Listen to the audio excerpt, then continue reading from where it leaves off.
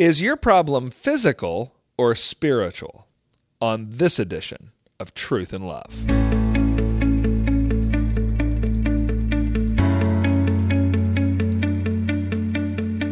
I'm Heath Lambert, and you're listening to Truth and Love, a podcast of the Association of Certified Biblical Counselors, where we seek to provide biblical solutions for the problems that people face.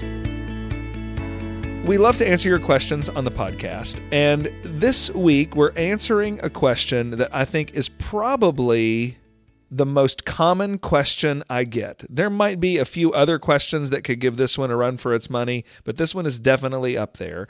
And the question comes in the form of, do I have a problem that is a physical problem or is a spiritual problem? People ask the question because they are curious. They ask the problem because they're dealing with a struggle in their own life, and they want to know, should I pursue medical and physical interventions to solve the problem, or should I pursue spiritual interventions for the problem?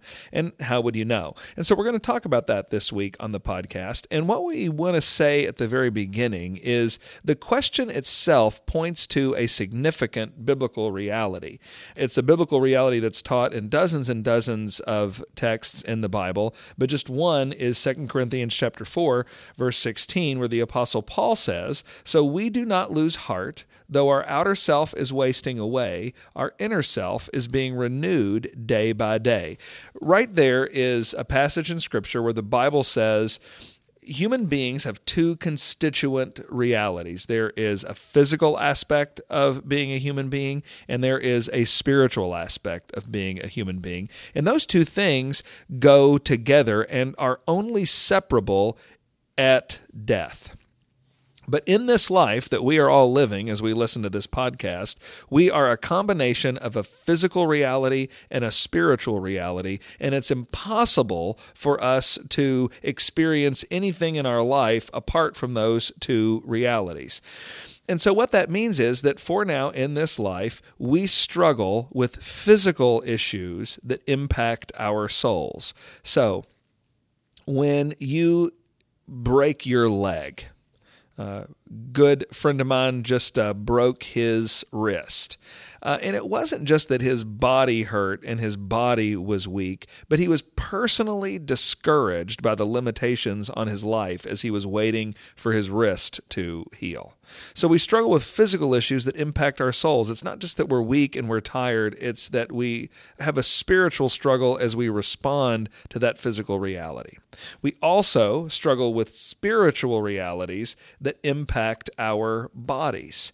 So if you have to have a conversation that you don't want to have, or if you have to take a test, or if you're going through stress at work, you might have an upset stomach, or you might have a headache, or you might feel tension in your shoulders. That spiritual struggle leaves footprints in your physical body. So we struggle with physical issues that impact our souls. We struggle with spiritual realities that impact our bodies. And then we also struggle with complex problems where it's impossible to tell what's going on and where the problem started. Because of the confusing nature of human experience, because of limited and conflicting scientific data, and because of our own inability to understand how life and Scripture intersect, sometimes we're looking at people and we're listening to them and we're even living out our own experience, and we just don't know where our problem started. Did it start in our body? Did it start in our soul? And we need help. And so to give some guidance on this issue, what I want to say is just a couple things. First of all, it is good and right to solve physical problems and to solve spiritual problems. You're not a bad person if you've got a spiritual problem, and you're not a bad person if you've got a physical weakness. We live in a fallen world. Our bodies are frail. Our spirits are not yet what they will be.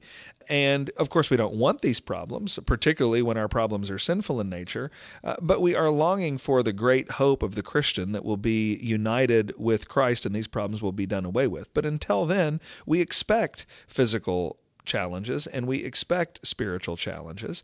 And when we experience physical problems, we ought to go and pursue medical interventions for those. And when we experience spiritual problems, we ought to admit that and pursue the resources in the Christian faith to help with those things. One of the things that concerns me as I listen to people talk about this issue is there is a concern that if for some reason we identify a problem as spiritual, then we're adding a burden onto people and we're making them feel badly or something like that.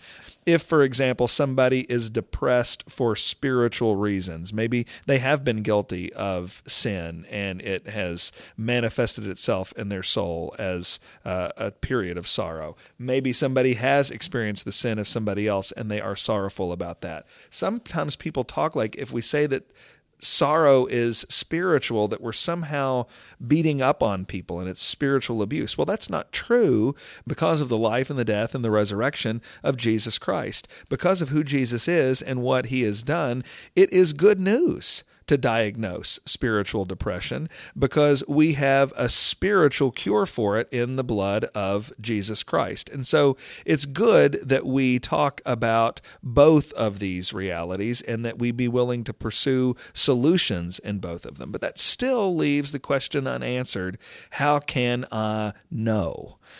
And I think we need to always be willing to have humility as we answer this. I think we always want to be careful that we don't have undue certainty about what a person is struggling with until we've heard them well. But I do think there is a helpful indicator, and it actually comes from Ed Welch in a book that he wrote called Blame It on the Brain.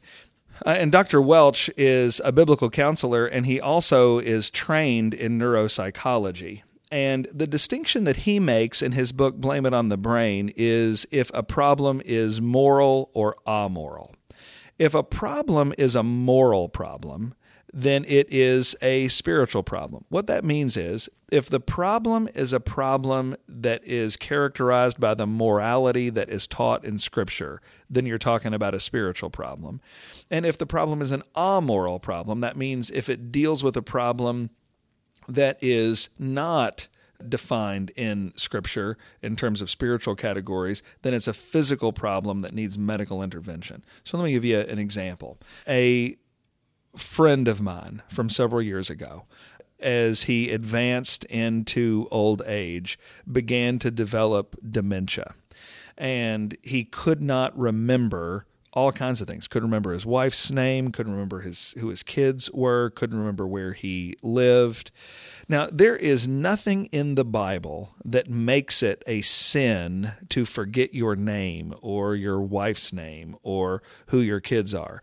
Because there's nothing in the Bible that commands against that kind of forgetting, then we say this is a physical limitation that requires the best kind of medical care that we can find. But here's what else happened in this man's experience. As dementia set in, he also began to speak very rudely to his family members, very, very unkindly to the people on the medical staff who were supposed to be helping him, and he would just lash out with these fits of rage. Now, there is all kinds of teaching in the Bible that says you're not allowed to be sinfully angry in that way. And so this man was experiencing a physical problem and a spiritual problem. The physical problem needed medical attention, and there's actually not much we can do about that. We can help people, but really once dementia sets in, there's really not much we can do.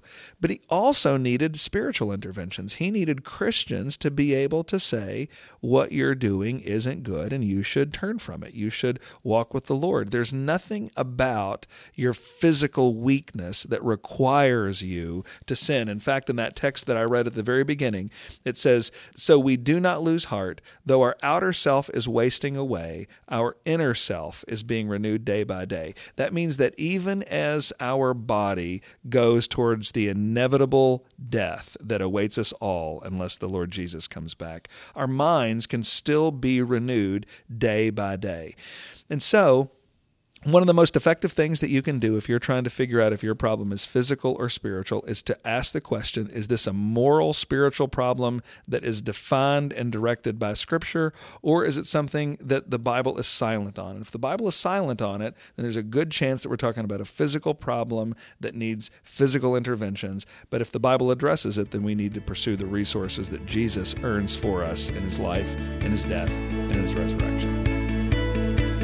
You're listening to Truth and Love, a podcast of ACBC. If you would like more information unpacking a lot of the stuff that we addressed on the podcast today, then I wrote a little book called The Gospel and Mental Illness. It's available on Amazon. And if you'd like more information about the ministry of ACBC, then you can visit us at biblicalcounseling.com.